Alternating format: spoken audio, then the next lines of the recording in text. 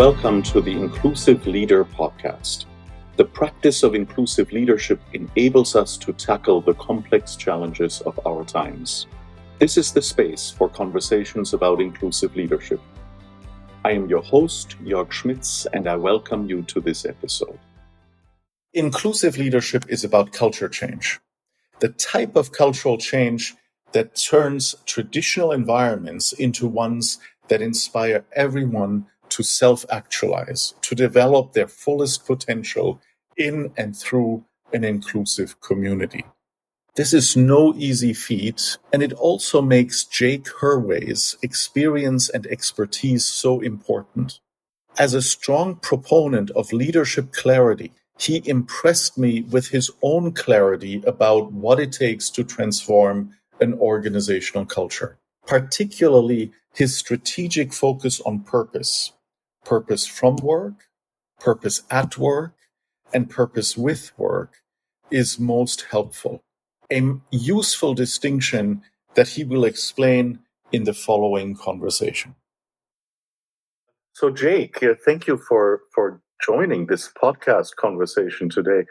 I'll ask you the same question I ask everyone, namely, what do you do? Thanks. First of all, Jörg, for having me on. What do I do? Depends on the context. Yes. With you asking, it's culture change. What I'm trying to do in life in general is help people self-actualize, live their fullest potential, full stop. What I've learned is we spend most of our lives at work, and the influence of work on the rest of our lives is massive. In Gallup research, where I spent over a decade as a partner there, we actually found that your career well-being has the most influence on the rest of your overall well-being compared to anything else, even your health. Yeah. We always say health first. Like, amazing. Yeah. Isn't that amazing? It's important, but not as important as what you do every day to influence your overall well-being. So I'm in the business of culture change because I'm trying to create workplaces that are rewarding. And that word's important. I want you rewarded financially and emotionally, because your emotional fulfillment or reward is not complete without you winning. Yeah. So I know that I'm winning when people are waking up inspired and going to bed fulfilled. And I'm trying to create that culture and work experience so that inspiring start and fulfilling finish happen. And it's so important, right? Because many organizations, I don't know, I mean, you've worked in multiple places. I see this in clients all the time. Many people do not experience their organization, the cultures of their organizations as anything like what you're describing. Most don't. Again, I'll go back to the research. Anywhere from 87 to 70%, so 70 to 87% of the world is not experiencing that inspiring start and fulfilling finish. And there's a couple of things going on. So I went out on my own recently to consult independently for a handful of reasons. But one of the reasons is I found that of all the important and necessary investment that we put into leadership and management, there is still an individual choice on the other end. That's all based on, sure, I care about this enough to engage. If you think about, as a parent, I have a couple teenagers, I can do everything for them, everything for their happiness, and they can still choose to put the headphones in and just not care. Right. They don't care. It's not their fault. They don't have the life experience to care about half the things I'm telling them to do, because they don't know the consequences, the long-term effects of some of their choices that I'm trying to make them or influence. So as a leader and as a manager, as I'm trying to engage my team members, sometimes the people there just don't have the life experience that makes them care about what we're even talking about. Half of them took a job because it was available in their geography, or because they were introduced to it, or because it's what mom and dad did. Right. Or because it was whatever the I'll call it superficial reason that there was for taking a job, they took it. But they didn't have the opportunity, and in some cases it's viewed as a luxury, I'll debate that if you give me the opportunity, but I'll call it that for sake of resonating with people. We don't feel like we have the luxury of choosing jobs that matter to us, where we're doing something we care about. And why would we care about it? Because we've had some experience in our life that makes it relevant and important to us. And we understand the gravity of getting that problem solved. So the opportunity that I have from culture change is to continue doing the leadership development. I call it leadership clarity that I'm solving for, and leadership team alignment, and the organizational change, which is only simply two parts. It's the human capital talent strategies along the employee life cycle, our employer brand, what we hire on, what we do in onboarding, what we're rewarding, and what we're teaching and developing, and manager training. So there are these three parts. The leadership clarity, one, the leadership team alignment, two, and then the organizational consistency, three. But in that third, it's broken into two parts: the employee life cycle consistency, and the manager and the experience that I have with managers and the consistency in that experience. But then there's another piece that I'm bringing into my work now, and that is at the individual level, and I can do it at scale through managers, is helping people care. It's that simple.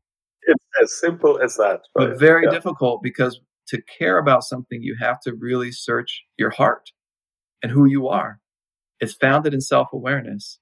And sometimes I care about something because I'm good at it.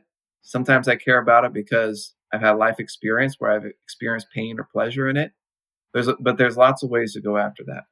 Or sometimes you care for something because a person you care for or about cares about this thing, right? So there's a lot of reasons. It's sometimes that connection, yeah.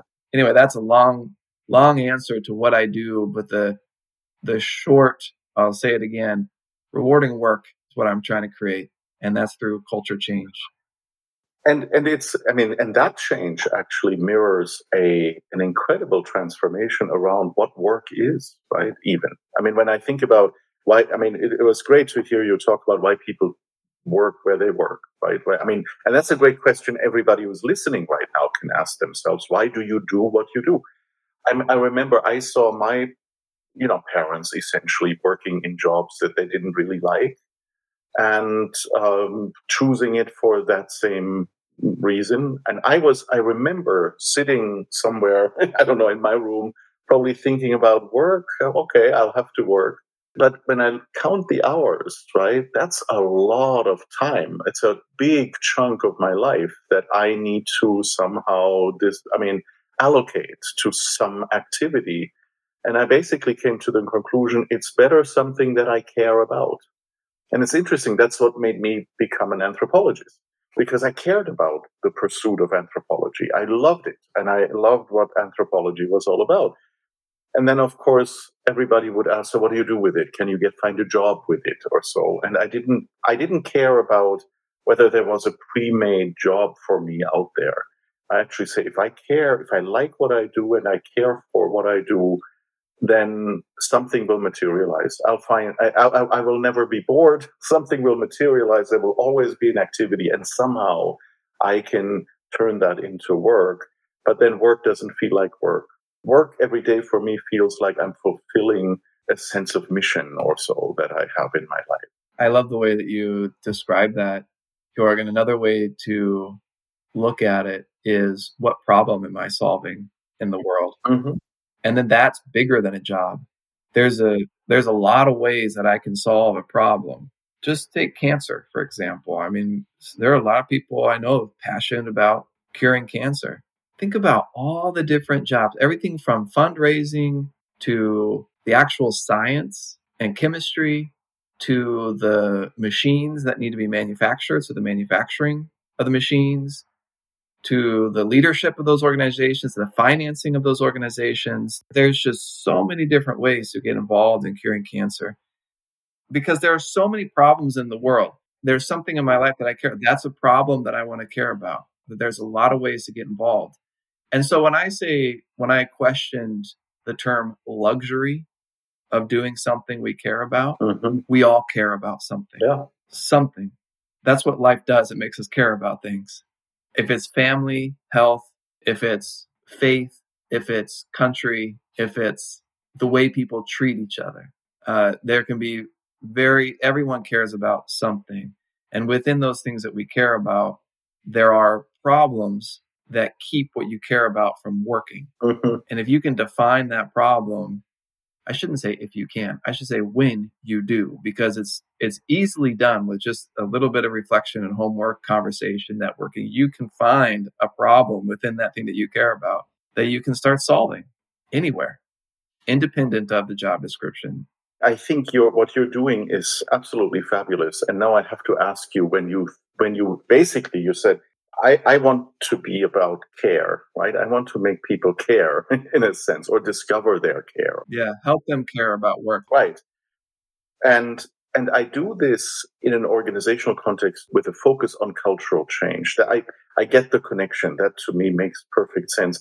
But so that we can illustrate that a little bit, what are the kind of problems that you work on then in order to ignite that virtuous chain reaction that makes people care and turn what may seem like a luxury into, well, their everyday or their normal? Yeah, an everyday opportunity. It's the human opportunity. I'm going to answer a couple questions that weren't asked as well, because even I feel a bit unjustified in saying this. I'm going to say it anyway. Even the person who lives in poverty, who is working to make money to put food on the table, that is what they care about. Mm-hmm. What you care about and the purpose that you're serving doesn't have to be world changing and romantic. Absolutely. Right? And so I want to make that clear. That's why I don't call it a luxury. I call it the human opportunity. In your circumstances, given your experiences and what you're facing, what is it that you care about most deeply? And how can you find a way to spend your day on that thing that you care about most deeply? And I have seen people find great purpose at work without having to have a grandiose mission, but their purpose instead is to be kind and lift up Absolutely. just those that they work with every day. That's my purpose. Doesn't matter what I'm doing. What I'm doing for those that I work with is my purpose, and they are driven by that, and it is fulfilling. And I've felt a little bit of that also in my own experience. I often say, Jorg, there's 3 levels of purpose, and it's not like you have to hit all 3, but I've found the most fulfilled have all 3. It's purpose from work, meaning I can take what I've earned and go do something meaningful to me. So there's purpose I can take from my work into my life. There's purpose at work, which is what I just described, lifting others or finding ways to do good while at work, no matter what you're actually doing. And then there's purpose with work. And that's the one we think of first, of what am I accomplishing? What problem am I solving through my work, through my job that is of purpose and doing good. Yeah. When we talk about purpose, it just means I'm doing good for someone. I love breaking down purpose because I think many people are struggling with that. My purpose needs to be some lofty goal or so, which is also, like you said, almost a sign of privilege a little bit. And a sign of privilege might actually be not really knowing what your purpose is, because what you care about is not so defined, and maybe you lost your connection to what you care or caring in some deeper sense, right? Yeah. But I love this unfolding of purpose from work, purpose at work, and purpose with work. I love that differentiation. Yeah, and each level there is purpose. Purpose is, if you take it out of context of work and everything else, and you just think purpose, it means I have a reason for doing something. That's all. So why do I go to work? Oh, I'm going there to make money so I can donate to a charity, so I can live life with my family. That's purpose from work. And then the other 2, I think we've already talked about. So the question you asked was, I think what I heard you ask was, how do I scale that individual discovery of what they care about in my organizational culture change? Yes. And the reason I started where I started was because that's my initial framework, is first an education of what purpose is and what it doesn't have to be, in essence. I find a lot of angst, guilt, regret, uncertainty, resentment, even when people feel like my company wants me to be this crusader on some kind of high horse solving the world's problem. And I don't really feel that. And by the way, just as a side comment, this is a real dilemma that I discover around diversity, equity, and inclusiveness work. Because there is sometimes organizations are setting up this narrative that all of a sudden want everybody to be, that crusader for D&I, and they may not feel that, and they may feel more pressure to perform their commitment rather than actual caring. You know why this is so important? It's not just for the individual fulfillment and inspiration, but the reason why this is important is because if it's coming from the heart, meaning you care about it, you are going to perform better, but you are also going to be trustworthy. And this is true for the individual as it is for the team, as it is for the organization. So that's what I'm doing is I'm taking this, what do I care about as a leader, getting clear on what I care about as a leader. Why am I here? What problem am I solving as the CEO? And how do I do what I do best to make a difference in what I care about most as a CEO? That clarity means that she doesn't have to put on that executive brain every time she's making a decision, but her limbic system can run free and she can go because she has that clarity of what she cares about, what she's best at, and why she's there. Absolutely. And then you don't make those decisions as a leader. And then when you're aligned as a team, which is part 2, you're not making those decisions as a leadership team that contradict what you stated you stand for and who you are, because it's coming from the heart. It's coming from who you are, not what you think you need to be to satiate investors or customers or top talent. But that is piercing through, and I come back to this theme of culture, that is piercing through some really embedded ways of behaving, and thinking what we ought to be doing, who we ought to be, and feel, and projecting that out there, and not losing touch with our own heart and our own essence, if you like that word. Yeah, no, absolutely. So I'm not here necessarily I've told you, rewarding work. I'm not here just to make people inspired and fulfilled, although I said that's what evidence is that I'm fulfilling my purpose. But that's not the end goal. The end goal is the reward.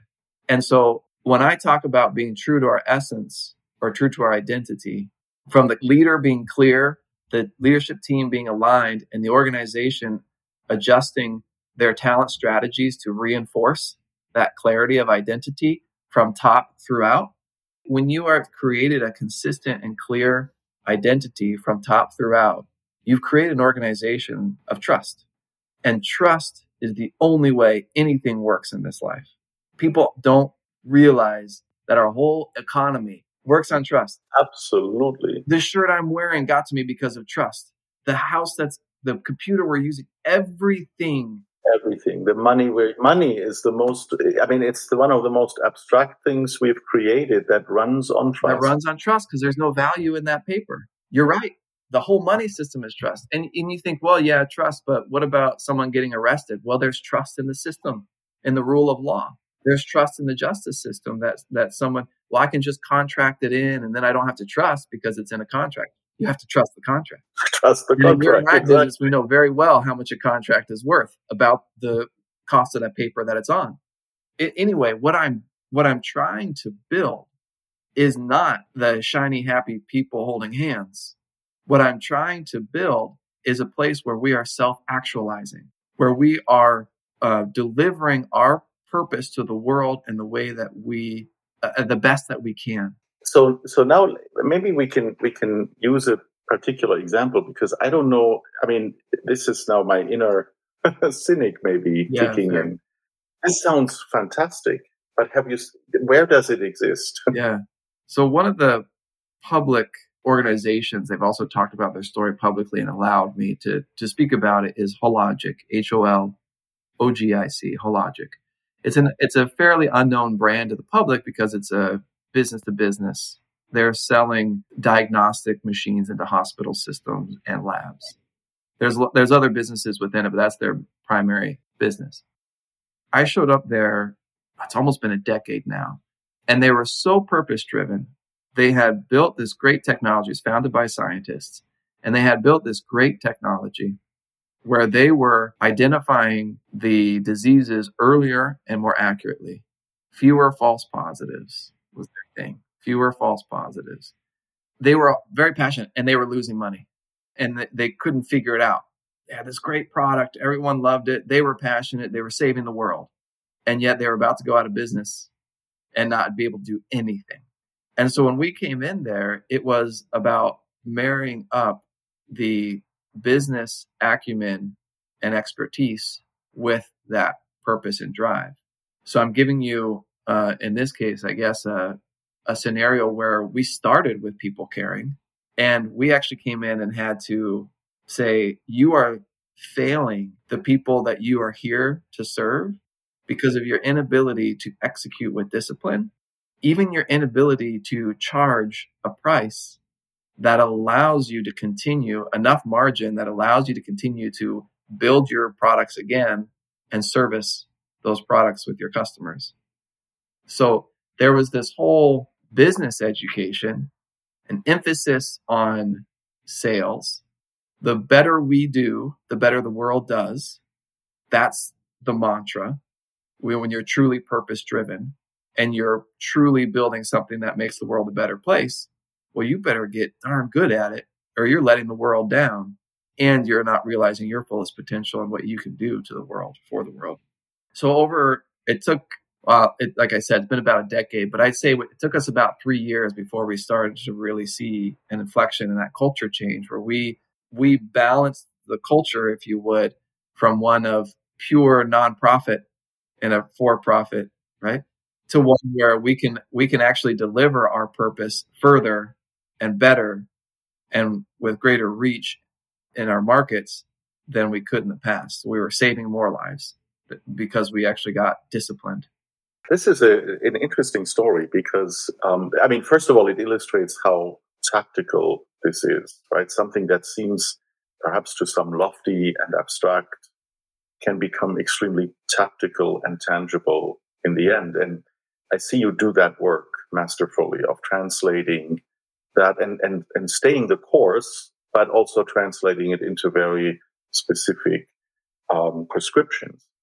3 years in a culture change, we know both of us that 3 years when it comes to developing culture is not a long time. But it can feel very long for businesses that are in that quarterly cycle of earnings reporting and stock prices and analysts and whatnot. How do you do it? How do you get to the essence of it? Discussion guides. Managers need 90-minute webinar with a discussion guide that sets up a conversation with each of their individual team members around purpose, from work, at work, with work, and the understanding that what they're looking for is things that elicit an emotional response in their people. Because that is the language of the heart. That is the language of caring. That's the language of this matters to me. You know something really matters to them, independent of what words they say, on their body language and their energy and the consistent emotional response to that topic.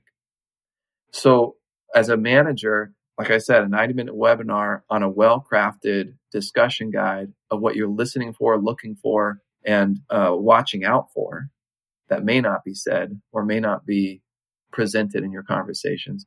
And then working with a good HR partner if you need it, or a coach, or a third party, whoever it is, having a partner there that can help you make sense of what you're learning about your team members and how to help them feel confident, clear and confident on their reason for being there that matters to them, whatever the level is.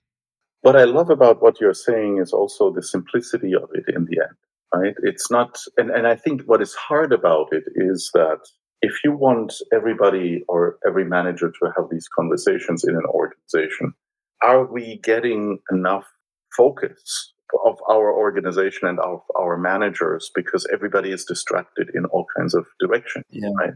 Yeah.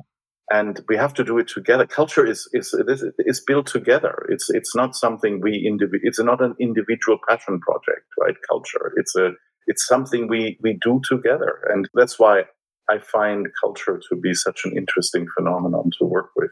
Yeah, by definition. So the other reason why I'm on my own is because I have the freedom to take very small steps to building very big culture change. Mm-hmm. And these are necessary small steps that if they're skipped, which often they are in big projects, everything else fails. And I've said it already, but I'm going to be very, very clear. Leadership, clarity, who they are, what they stand for, why they're here. They have to experience that conversation that I just described the manager is having with their teams themselves. Yes. That's the conversation I have with leaders when I begin my coaching relationship with them. That's the clarity I'm going after. What is your purpose at work? How are your behaviors going to fulfill that purpose? What is that going to make you known for and famous for? And do you want that legacy? That's the basic story. Purpose, behavior, brand. And at the organization, it's the same thing. It's purpose, collective behavior, and brand, i.e., purpose, culture, Yeah. brand. And what's happening is if your behavior is aligned to a clear and authentic purpose, that brand is going to start to attract and retain and grow talent and customers. Your leadership team, when they're aligned from a purpose perspective and authentic to why they're there, they're going to become an attractive team. That's what creates your brand. I hear what you're doing, not what you're saying, right? And so that same conversation, that same discussion guide is in essence my coaching guide that I do with the CEO. Right. And it has to cascade and permeate every level of an organization. Right. And so when I've tapped into what that leader really cares about, you start to get energy. And when you ask the question, well, I'm so busy, I got so much to do as a manager, I guarantee you're going to start paying attention to this. If your CEO is talking about it and your team, the senior leadership team and the VPs below them, by the way, the -1 is critical. And when I talk about leadership team alignment, I'm not just talking executive, I'm talking VP and exec. Yeah. That you're going to find time. It's going to happen because they're going to be asking you, have you had this conversation? Have your people been able to tap into what they care about? Have you seen a performance change? Because we're measuring it. By the way, if you're my client, you're measuring it. And we're going to be able to determine whether you have or haven't. And then we're building culture, right? I always say my short definition of culture is always what gets role modeled, expected, reinforced, and rewarded. And that's what you just outlined, right? If that happens at the top, and that's the cascade that then needs to happen. I mean, we could talk about this this forever, but one thing that really it intrigues me is why you do what you do. Because I mean, the why for all of us is different, right? And what is it about this question, that you framed so well, I think, around helping people self-actualize, unlock their full potential, right? This is going to sound long, but it's going to be really quick. 1942. My grandfather is in Indianola, Iowa. The U.S. is brought into World War II. He joins the military as a fighter pilot, shows up in Europe and stays in Europe, raises my father there. And then my father follows in his father's footsteps and joins NATO and raises me in Europe, in Brussels. That's where it all happened. I was it's called Brussels American School in Sterbeek, Belgium. And it was, for me, a very formative experience because you had State Department kids, you had kids from the EU, you had kids of course, from the military, all branches of the military. You had this diverse experience. I was just looking at my 5th grade class picture the other day because I reconnected with a friend. And I just looked at that and I said, there are as many nationalities as there are Americans at this American school. And within those Americans, you had kids from just all ranges of socioeconomic and ethnic backgrounds because of what the military is. Absolutely. So anyway, what happened was, for whatever providential reason, I was the only one that stayed through all 12 grades. And every 2 years, the State Department kids are leaving. Every 3 years, the military kids are leaving. Every 5 years, right? It's a 2, 3, or 5 year, depending on which department you're in. I'm constantly getting new nationalities, new people, new ideas, new like, and you know what they would do? Go talk to Jake. He'll get you settled. Who do I talk to? Who are my friends? How do I navigate the system? Talk to Jake. He'll get you settled. So you were the guide. I was always the guide. I grew up that way. And there was a lot of reflection in my early years of my career that helped me, boom, there it is. Like I had these experiences as a guide with such diverse values and opinions and ideologies and backgrounds, and helping find the value and the human connections between all of us. I mean, you should look at in good and true European language, the football team, the soccer team that I played on. And, as captain of that soccer team, the Turk and the Tunisian and the Japanese and the South African, I mean, it was just like, so why do I do it? Because I've learned and I believe and I'm passionate about the truth that each of us have value and share a common need that we want to do good. We want to contribute. And I'm here to make sure that you can. I am now inspired by how you answered that question. That to me is such a role model of what we can be for each other, and the power we can help each other unlock, and that we oftentimes aren't enough tuned into. We just miss it, and we have opportunities every day to do that for each other. I agree. Yeah, no matter who we are, where we are, what we come from, whatever our stage of life, we all have value. We all have something to contribute because we're all unique biologically. You can't debate that. We are all different. And so there is something unique about us that no one else has. And I've just seen that passed over so many times to the detriment of that individual, but also to the detriment of those that could have benefited from that person bringing their best to the table. Yeah. So I know we're coming to the end of our conversation, and I'll just ask you, and it's amazing how quickly time flies, but out of all of your experiences working with leaders, working with people, working in different types of organizations, what's an actionable insight, something that anybody who's listening here should take in, either as a key learning or maybe something they can actually do this afternoon, tomorrow morning, something like that? So the simple framework that I use as my foundation is an inspired and fulfilled life is one where people are able to do what they do best to make a difference in what they care about most. So there are 3 things that we need to solve for. And I'm convinced this is the truth for all of us. I don't care where you are, who you are, where you come from. If you can solve this problem, do what you do best. 1, to make a difference. 2, in what you care about most. 3, that is self-actualization. So you can start with any of those 3, whatever comes most natural or what you know the most about. And I would say the one thing that I continue to do, and I recommend anyone to continue to do this, is to learn how others that share the same strengths you do make a difference, and learn how others that share the same thing that you care about work on it and make a difference in it. So defining something like for me, I talked about what I care about is rewarding work, and I use culture change to create it. Well, that's why you and I are talking. Mm-hmm. When you were here in the U.S., I forget who reached out to whom, but I think I reached out to you off of an HBR article saying, an anthropologist walks in the room, and I'm like, exactly. I want you to walk in my room. That's right. But that's an example of, gosh, my life is more rich.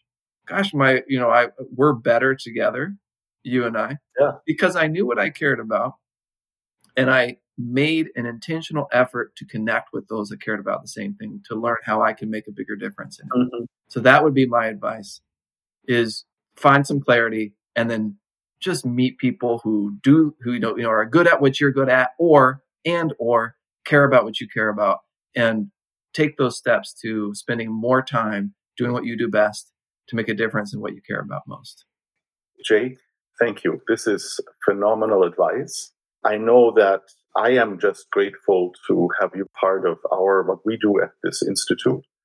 I'm looking forward to more things to come. Me too. I appreciate you inviting me into the Institute and letting me be a part of it. There is so much good that humanity can do, and what you're doing at the Institute helps unlock and direct that good. I'm excited about the continued impact that you'll have. Thanks, Jake. Yeah, have a good one. You too.